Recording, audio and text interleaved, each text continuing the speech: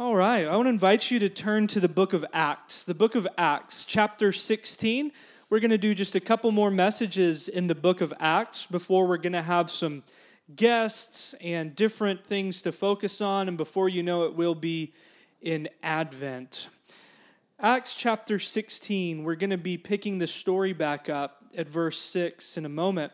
But I want to remind you of what you've already heard, that Acts is the story of how the good news of Jesus is on the move to everyone, everywhere. The good news of Jesus is that he's the reigning Lord of heaven and earth, that all authority, as we read earlier, has been given to him. But instead of using that authority to enslave people, he's actually liberating people. And it's good news because he's inviting them into life in his kingdom. He's inviting them into life that is stronger than sin, death, and evil. He's loosed the chains and forgiven us, and he's calling us to live life with him. That's the good news that's going to everyone. And if you've been following along in the story of Acts, you see how chapter after chapter, page after page, Luke, who wrote down the story, really does mean everyone. And in this section, specifically in chapter 16, you're going to see he really means everywhere also.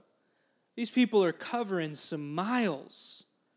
You see here one stretch of one journey that happens to be here in Acts 16. If you were to scale back into the Google Maps, you'd see them crisscrossing hither and yon. And this is just Paul and his crew. But you'll notice a couple red no's on the map. What we're about to see is that this gospel that's been on the move here, there, and everywhere, sure, it's been met with some opposition. Sure, it's been met with some obstacles. But these no's on the map are actually from the Spirit of God itself. What happens when we get redirected? We're going to see here in a little bit, I think, three big words when it comes to our partnership with God, even when it doesn't go the way we expect, even when it doesn't go the way we want. If we stay awake to what God is doing, we can keep on moving with him. I'm going to read in just a moment these passages. You're going to see these cities and regions listed there. Asia, which is modern-day Turkey there, next to the sea, is actually kind of Paul's people. He kind of knows the score there. If you were to keep drawing a line from that capital A where it says Asia all the way to the coast, you get Ephesus. You get spaces where Paul knows people. It would make sense for them to just keep on working their way back down into familiar territory, but we're going to see the Spirit of God preventing them, and then preventing them again. Then they set sail for what's known there as Macedonia, where you'll see Philippi becomes a central moment that leads to central ministry in one of the letters of our New Testament. Let's see how he gets there. Acts chapter 16, beginning in verse 6. Paul and his companions traveled throughout the region of Phrygia and Galatia, having been kept by the Holy Spirit from preaching the word in the province of Asia. Weird. What's up with that? When they came to the border of Mysia, they tried to enter Bithynia, but the Spirit of Jesus would not allow them to. What's the difference between the Holy Spirit and the Spirit of Jesus? Just, you can shrug your shoulders and say nothing. It's just two ways of saying the same thing. Yes, different persons of the Trinity, but the idea here is that this is God telling them, don't go there and preach good news. How weird is that? So they passed by Mysia and went down to Troas. During the night, Paul had a vision of a man of Macedonia standing and begging him, 'Come over to Macedonia and help us.' After Paul had seen the vision, we got ready at once to leave for Macedonia, concluding that God had called us to preach the gospel to them." Okay, now it's starting to become clearer. Verse 11. "So from Troas, we put out to sea and sailed straight for Samothrace. And the next day we went on to Neapolis." See what I'm talking about? On the move, on the move. You could do worse than Greece and the Aegean Sea, but here they are. Verse 12. "From there we traveled to Philippi, a Roman colony and the leading city of that district of Macedonia." The city's a big deal, a hustling, bustling, cosmopolitan city. And so we stayed there several days. Verse 13. "On the Sabbath, we went outside the city gate to the river, where we expected to find a place of prayer."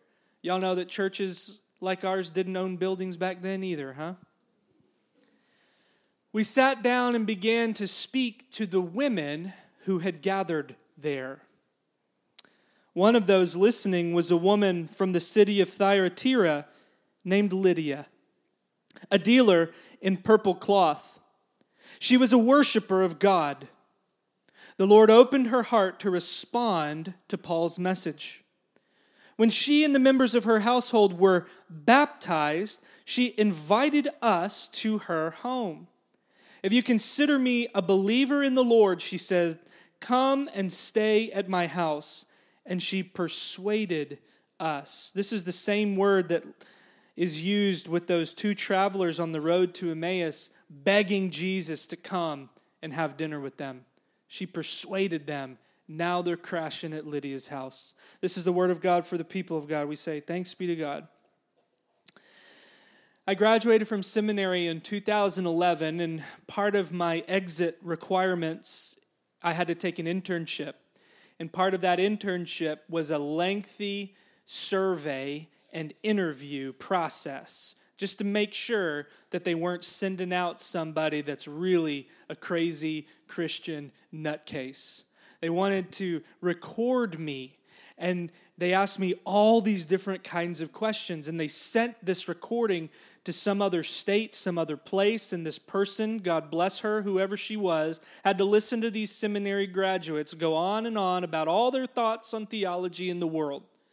And she listened, and she made notes of those recordings, and then she also compared them to a lengthy multiple choice test. Although that's not really a test, that's why I paused there. It was really like track your beliefs, or how much do you agree with this or that statement on a scale of 1 where you strongly disagree to 5 where you strongly agree. So God bless that woman that then had to look at all our little Scantron bubbles and mine that data and put it together with our interview. And I remember getting that test back and looking through her notes and thoughts, because the idea is that putting those two pieces of the puzzle together is really preventing somebody from faking it. You can say one thing, but then when you go through one of those tests that ask you 250 questions that are designed to kind of tease out what you really think when you group this chunk together, it was really designed to sort out, what do you really believe? And the lowest of the lowest mark on my beliefs about the nature of who God is and how God works was this statement. I can't tell you what my highest mark was. I can't tell you the highest 5, but I remember the lowest. And it was this statement. Belief in the providential work of God. That was the lowest on my list. But because God has a sense of humor, after a stop at a church in East Dallas, I wind up at a church at the time called Providence Community Church. The other offer I got around that season was from, guess what? Another church called Providence Community Church. So God also had a sense of humor because I think it's what he used to get my attention. And I can tell you for the last 11 years, one of about 3 through lines that I'm really trying to embody and open myself up to is finding and following God in everyday life. I mean, for goodness sakes, when we become the neighborhood church, we start in 2016, so much of what we're up to with our core practices and following Jesus together for God's kingdom in our neighborhood is probably me inflicting upon you and working out with you and you helping me believe that God is actually at work in my everyday, ordinary life. I love what Miguel has latched onto, this idea of the ordinary spaces in and amongst work and life is where we can encounter God. Because when you really think about it, what other life do you have to live than the one you wake up, brush your teeth, drive to work, see family, see friends, come home? What other life do you have to live? And here I am, a graduate of a seminary, having studied all 66 books of the Bible, and I came out thinking, I'm not so sure that God really works providentially, which is a theological word for how God is moving and working and ordering all things in the world. Yeah, I'm not sure he's really doing that. So part of these words and so much of this message baked and surrounded in Acts 16 is learning from Paul and company and reminding myself and you that really when it comes down to our mission, our partnership, our life with God, I really think it boils down to 3 words, and I see them very clearly in Acts 16. The 3 words are this: attention, intention, and then incarnation. I've preached sermons in this church just called attention and intention. So when I tell you that I'm trying to figure this out and learn this and remind myself every day, I'm telling you again, I'm having a week where I need to be attentive to God. I need to be intentional in my life with Him. And we've got to be incarnational in real relationships and real life with others. And this is exactly what Paul does, even when he gets hit with these, not there, don't do this. Let's start with attention. I would define attention in our terms tonight this way. Attention means staying awake to the movement and presence of God in our everyday life. To put more of a point to it, how many of us have grown up thinking that the next book we read or the next Bible passage we check the box on in the morning is solely for information and not for our formation? It's just meant for us to believe and not meant for us to be lived. So much of us have gone whole years in our church life, and I'm here to tell you the American church today doesn't need more information. They need to be more formed into the image of Christ. And so the idea is that if we take what we've read, what we've seen, the marching orders from the Great Commission or from Paul's call to be an apostle to the nations, you're going to stay awake long enough to know where he's leading you and how he's called you to live and what he's called you to preach. So understand that Paul and Timothy and Silas are going about their way. And there was something early and often that told them, don't go into Asia. And I wonder if Paul said, but they need to hear good news too. Don't. How do you think they experienced that don't? Do you think they had a sense in their spirit? Or do you think that there was some person that said something that was going on in that city? There was something circumstantial. Raise your hand if you think it was something like spiritual, like a sense, or circumstantial, like it was something preventing them. There's no wrong answer because guess what? We don't know. But I'm curious, how much of you by show of hands think that they perceived that no spiritually as a sense of we should not go that way? Or circumstantial. We just kind of look at the landscape And, hey, God, what do you think? Yeah, don't. How many, show of hands, think it's spiritual? We got a two-hander over here. How many of you think that it's more circumstantial? Less of you circumstantial. Let me ask you this. How do you experience a sense of to be or not to be, to go or not to go? How many of you have had this sense in your heart of hearts, this nudge, this sense that we could call spiritual? You just have this sense of don't engage, don't go that route. This job looks great on paper, however, no. Yes? How many of you have had a circumstantial way of just reading the room, reading the signs, and thinking, boy, God, am I reading this right? How many of you have had a circumstantial experience? Do you see how there's no wrong answer? And sometimes we look at the book of Acts and we think, wow, the Spirit of Jesus said, no, don't go that way. The Holy Spirit said, no, don't go that way. What is that like? I want you to understand that you, if you've been following Jesus, you are filled with the same Holy Spirit, and you have probably had a similar sense that is, do not go down this road. Do not engage in this situation. Or to flip it on the positive side, this seems like the right path. This seems like the right way. And probably it was a spiritual, discerning feeling, or probably it was a circumstantial situation that checked out with God. Do you understand? So much of the time we put the spirituality and practicality of Acts so high on the shelf that we could never imagine what it was like in the first church. And all Luke did was wrote it down using these terms because Paul had a hunch and Timothy knew what these guys were like, and it would probably be bad news bears. But they were awake to the movement and presence of God in their everyday lived experience, and it guided and directed them to the point that they said, God's even working when he says no. A thought I have for you is this. God is present, speaking, and working in and through the obstacles and difficulties. What if we flipped this idea that frustration isn't just something that, God, you didn't give me what I want?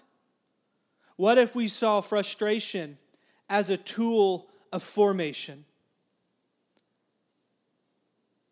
What if struggle can be the soil for growth? And what if redirection can be a gift of grace?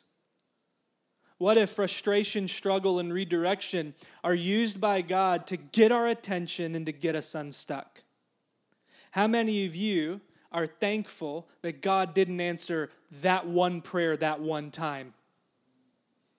And you pumped a lot of quarters into that vending machine, and you did all the right things, and you gave to church, and you did all the things that we've told you don't got to do, but you were doing just to be safe because you really needed God to do this. And now you look back and you say, thank you, Lord, that you didn't give me what I asked for. I have been thinking about this idea that perhaps frustration can be a tool of formation, because what frustration does, what our emotions do, is put us into contact with the fact that we can reckon with things aren't right. And we need to name it, and we need to surrender it. We need to walk and work through it. Paul, Silas, Timothy, the others, they were awake to where God was redirecting them. And listen, they stayed awake. Can we put the map back up? They stayed awake, not knowing where they were headed, for about 200 miles.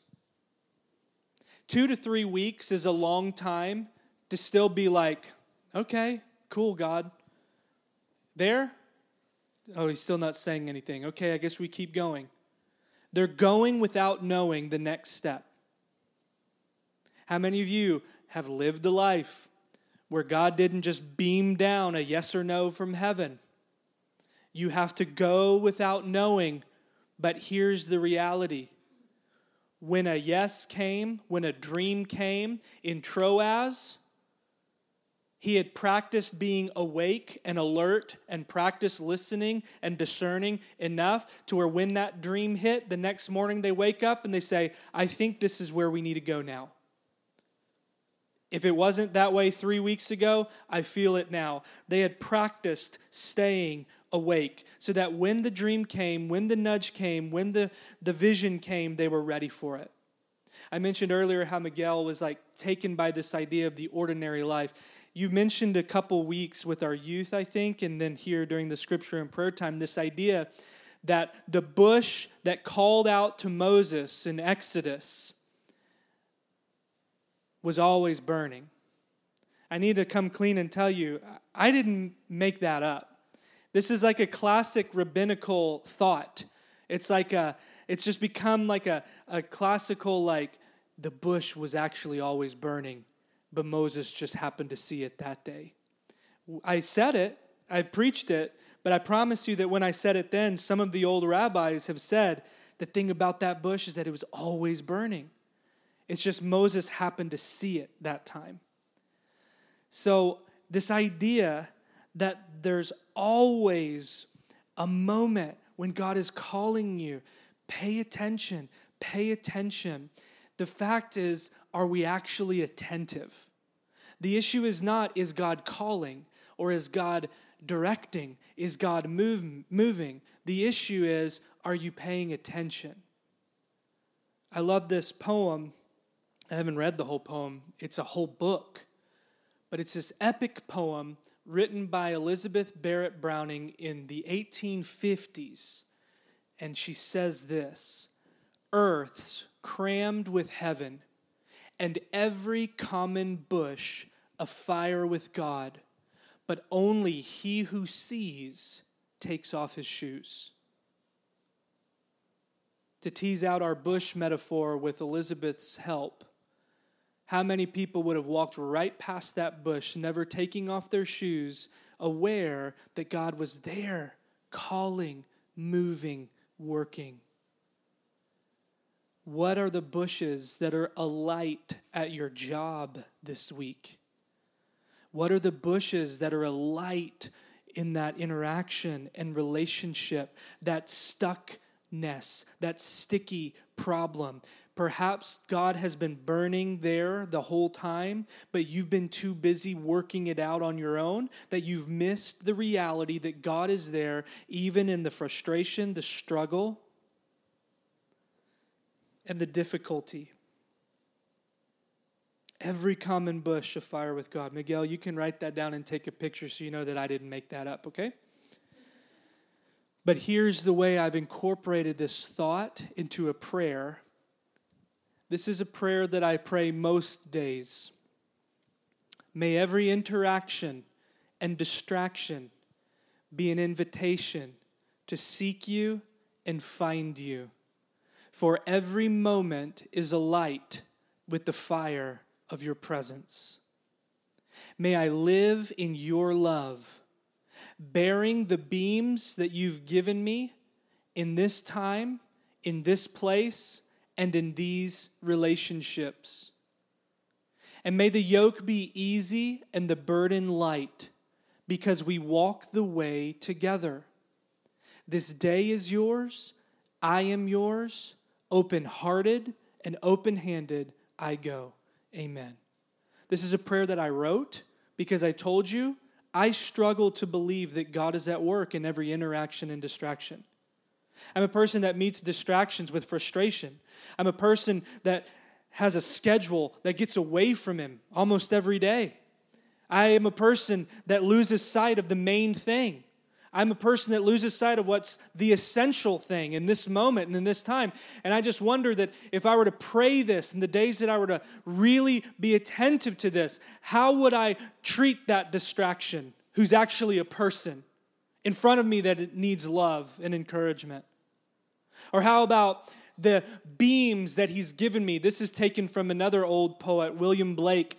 He He says, we're put on this earth, a little corner of heaven, that we might learn to bear the beams of love. You have a beam this week of your job, your vocation, your family, your interaction, and you're put there in that place and in that time with those people so that you could put your shoulder up under it and do what God has called you to do. But because these are words about partnering with God, understand that what Paul and Timothy are doing is not their own platform building, it's Jesus building.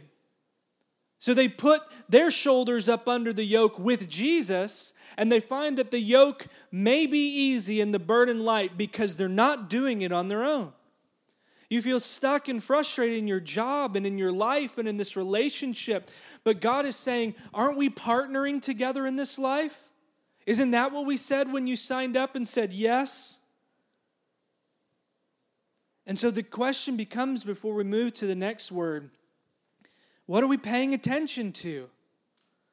I believe that for 200 miles up and down that spot of land, Paul was paying attention to where next, and when he didn't get a sense, he looked at the next person in front of them and shared Jesus. But what are we paying attention to? Are we paying attention to the light and love of God that's leading us?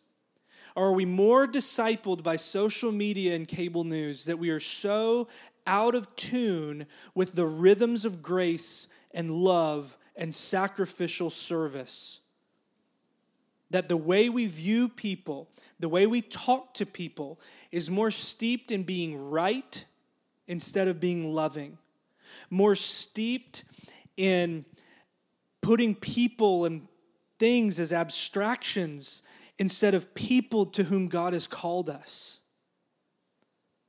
Have we so lost the clear call of Jesus to be a blessing, to turn from sin, and to love well? Are we too attentive to things that are not steeping us in the right story? We've got to pay attention, but the second thing we've got to do is lean in with intention. Here's how I define intention for how we partner with God and how we might see it in Acts 16. Entering in unexpected places and encountering unexpected people with the expectation that God is already at work and I can partner with him. Paul and Silas and Timothy enter into an unexpected place. They didn't plan to go to Macedonia. They weren't booking their ticket to go across the sea. But they find themselves in an unexpected place, and they find people that are already attuned and listening in to God. They're already praying. They've just got to go and seal the deal because they haven't yet heard about Jesus. They know Jesus' dad, and they're leaning in, but they need to hear a word that says, the time is at hand. You can live this life with God now and forever. And the doorway is Jesus. It's an unexpected place, and they encounter unexpected people. We're going to meet Lydia. We're going to talk about her on our third word. But let me ask you a quick Bible trivia question. Is Lydia a Macedonian man? Isn't this hilarious? Paul has this dream and he sees this Macedonian man. I don't know how he knew he was Macedonian. Maybe he saw him wearing the colors and the garb of Greece, calling, come and help us.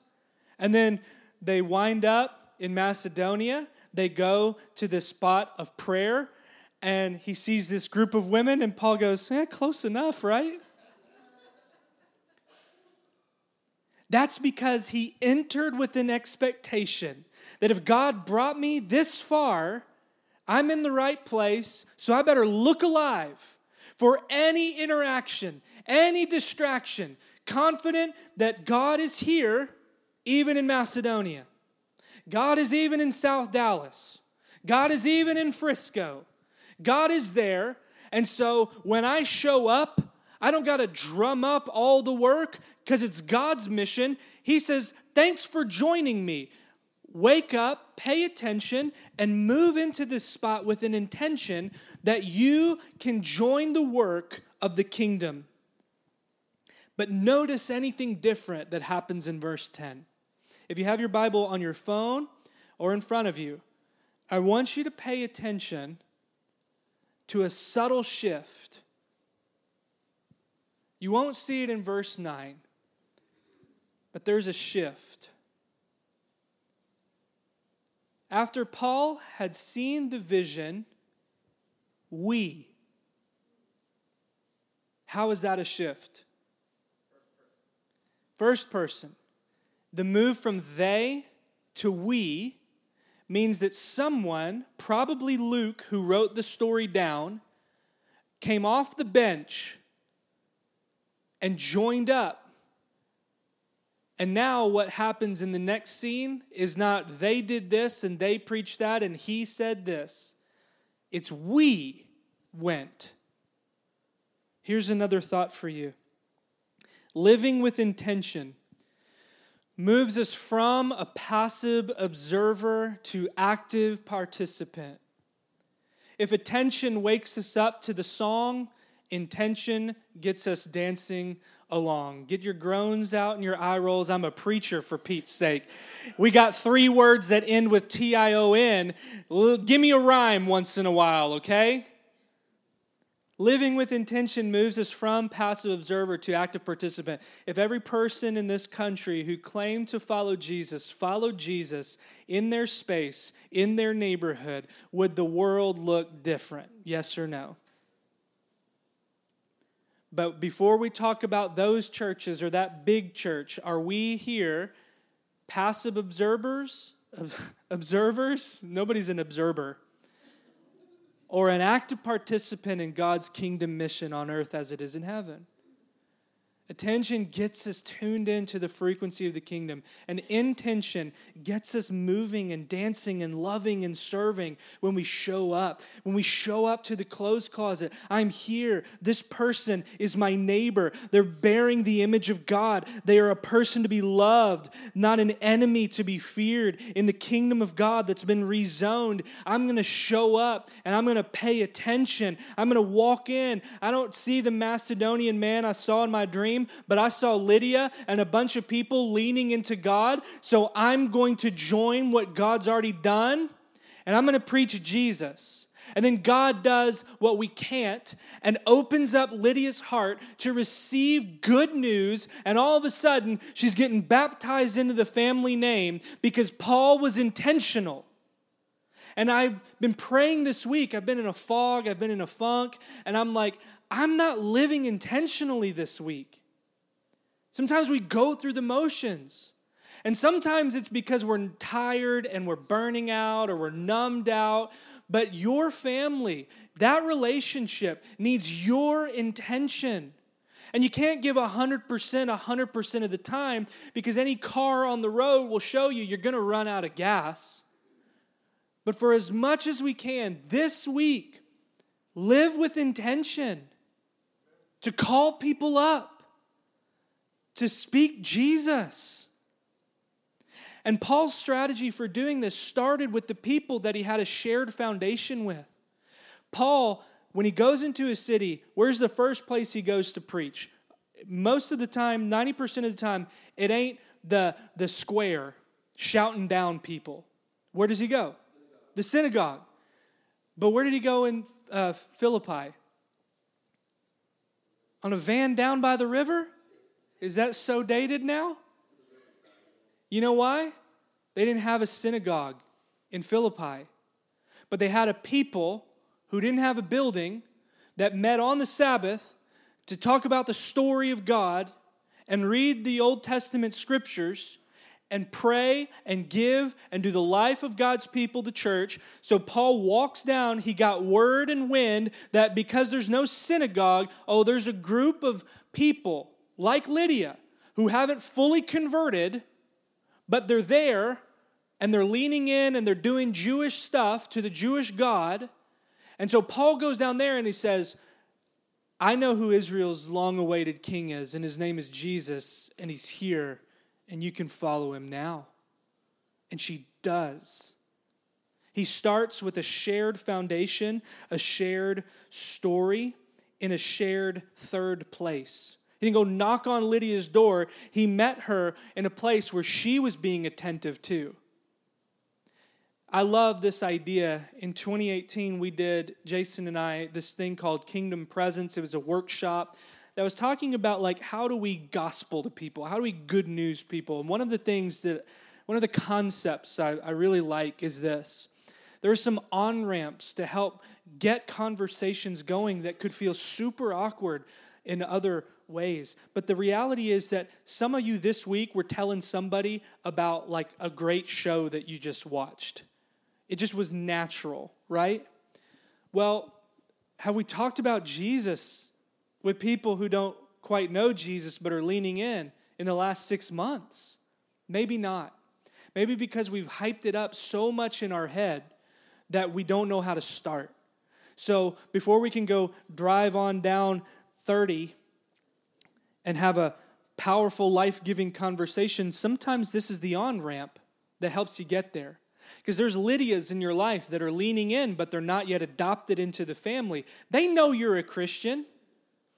It's weirder that we're not talking about it.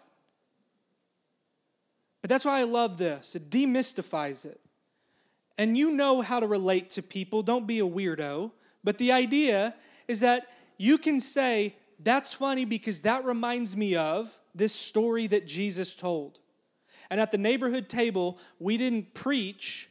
We told a Jesus story, and people were giving their life to Jesus because we told a story about Jesus, and they found him so compelling.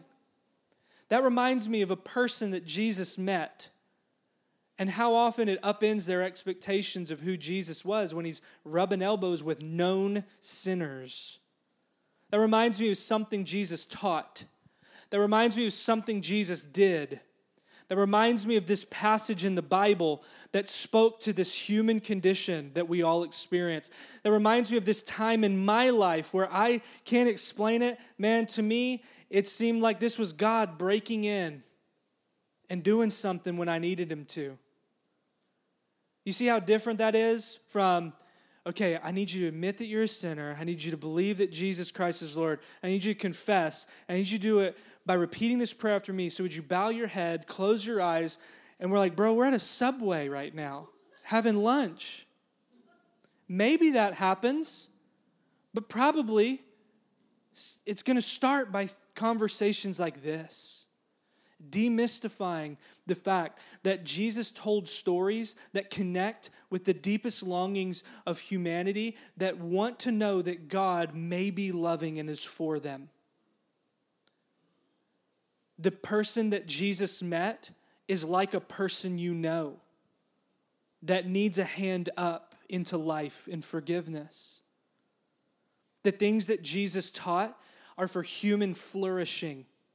And there is language that we can share with non-Christians about life and death. And to follow Jesus is to know life with a capital L and to know love with a capital L. And if you want anything to happen beyond this life, hitch your wagon to the one that's underneath and above and surrounding and sustaining it all. These are some on-ramps, and maybe you can pray even now for a Lydia in your life. And for a conversation like this to happen and to breathe and trust that you may be intentional with it, but God's working with you. It's a co-mission. You don't have to drum it up yourself. Lydia was already listening in. Paul just came and closed the deal. Leads us to our final word, incarnation. I would name incarnation as this: making the kingdom of God visible in our neighborhood by entering in to real relationships, real needs, and real life together. Forgive me again. Ready? It's the kingdom con carne. I didn't make that up. Another preacher said that, and I loved it because, for Pete's sake, we're in Texas, and it's Tex-Mex, and that means, you know what it means. You know what it means? Say it. With meat. Jesus is the Word of God that became flesh and blood. The theological term is incarnation. Jesus is God con carne. And we who are the body of Christ are his con carne in the world, showing the world what God is like and what God is calling them to. And in our real relationships with our real needs and our real life together, we are the living embodiment of the kingdom of God. The kingdom of God is not a palace in Buckingham. It is a space in which people are living in the rhythm of God, living and saying yes to life and love. And so this is what happens when Paul enters in to their story, to their space, and by the end of the chapter, literally stays in her house. Do you think that Lydia heard more about Jesus when Paul and Timothy and Silas came and stayed at their house? Do you think at the end of chapter 16, when they get released from jail, spoiler alert, they get put in jail, and they go back to Lydia's house, that they don't tell them more about what God did in the jail? That was all possible because Lydia's open heart led to an open invitation, and they started living life together immediately. They were incarnating the kingdom. And the irony about Lydia, let's talk about her real quick, is that she was from Asia. Remember the place they weren't supposed to go? Asia. And the first convert, a lot of people say Lydia was the first European convert, which is true to a degree so far as we know. But really Luke, who wrote the story down, doesn't even perceive of Europe, doesn't even make a geographical note, except that she was from the place they weren't supposed to go, in Thyatira. She was from Asia, which is ironic. She was a dealer in purple cloth, which means she was at the tippy top of the fashion industry. She's showing at New York Fashion Week. She's a judge on Project Runway. And she is the head of her household because she's banking. Lydia may have been married, but they say it's Lydia's house. And it's Lydia's household. There's something about this boss lady that was running the show in a patriarchal place, and she's hosting these apostles. And she's the one that says yes. And she says, if you think I'm a real believer, if you think that this is legit, baptize me. And guess what? They did. They baptized this woman who was not able to become a Jewish convert, but she became a Jesus convert through the waters of baptism. The way we talk about baptism in this church, and I want to share this with you again because some of you may have kids or family members that you need to have an on-ramp conversation with. Baptism is a big deal, but it's not the biggest deal. The biggest deal is what comes before baptism, and that's the new birth. That's saying yes to the one who's already said yes to you. God in Christ has said yes to the world, reconciling the world to himself, forgiving our sins. And he's waiting for us to wake up and say, oh yeah, I'm here. I want in on this. God has said yes to you. I want you. I'm a father longing for your return. So when Jesus says repent, he means turn back and believe in the good news. So what happens is you say yes. That's number one. That's like when you're born. This is John 3:16. So, the first birthday party any of our kids has ever had was their first birthday party. Does that happen the day after they were born? I hope y'all didn't come on some new moms and say, here, time for a birthday party. Although I know some of y'all did. Y'all were beating down the doors. But you didn't have the party until after. These things happen in succession. You can ask your kids, do you have a birthday party for somebody who wasn't necessarily born? Not exactly. So we get to celebrate baptism, which is like the birthday party, because this person was born. We celebrate Cameron today because he was born so many years ago on this day. We celebrate the birth. And that's what baptism is. It's going in front of the church and saying, we're going to follow Jesus together, incarnate in this family, with this kingdom, because I said yes to Jesus. And he said yes to me. She opened her heart, and it opened her home, and they were baptized, and her whole household was baptized, just like with Cornelius. And I love this, if you're following along, the good news to everyone everywhere as we round home. The Spirit of God has rezoned the church's ethnic neighborhood through the inclusion of the Ethiopian eunuch. The Spirit of God has rezoned the church's national neighborhood through the inclusion of a Roman military officer, Cornelius, in his household. And now the Spirit of God rezones the church's social neighborhood through the inclusion of Lydia's household.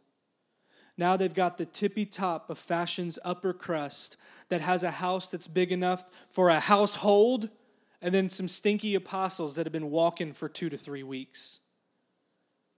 They have different ethnicities, different backgrounds, different social statuses, and they're all sharing the table. When open hearts leads to open tables, we can become a fellowship of difference. Different ethnicities, backgrounds, and classes united in Christ through the Holy Spirit. This fellowship is the divine desire working its way through Acts in our churches today. This fellowship is the answer to Jesus' prayer and the outcome of the Spirit's work. The degree to which we're attentive and intentional and incarnational should net some glimpse of this kind of fellowship. Where if a homeless person walks in, and they have and they will again, into our community, are they welcomed at our table? Shake your heads, yes. I've seen it. I know it. The people that came to the clothes closet, are they welcome at our table? Shake your heads, yes. That is only possible to the degree that we put Jesus tippy top, and what we have in him unites us more than all the other idiosyncrasies of how we vote and how we live. Jesus goes to the tippy top, and we can be a fellowship like this, provided we are intentional, we pay attention, and we're incarnational. I'll close with this brief story I've shared before, I believe. Richard Rohr, a preacher, teacher, priest, was on a retreat, and Thomas Merton, who's also a famous writer and priest, their Hermitage in Kentucky, this gorgeous monk setting. So Richard Rohr was retreating there and was walking around the grounds, and then saw a recluse, not a brown recluse, a recluse. This is like a hermit's hermit, a hermit for the sake of God, right? This hermit spent 363 days alone in the woods with God, praying for the world, being formed, being contemplative. For some of you, that sounds like a dream. Where can I go to sign up? Others of us extroverts are sitting there going, what in the world? He came down on Christmas and Easter, this recluse. Well, for one reason or another, Richard Rohr is walking the grounds, and he sees this guy kind of a stone's throw away, and the recluse sees him. And I guess God is cool enough to let him talk to people not on Christmas and Easter, because this guy says, Richard. So Richard Rohr is immediately confused that he even knows who he is.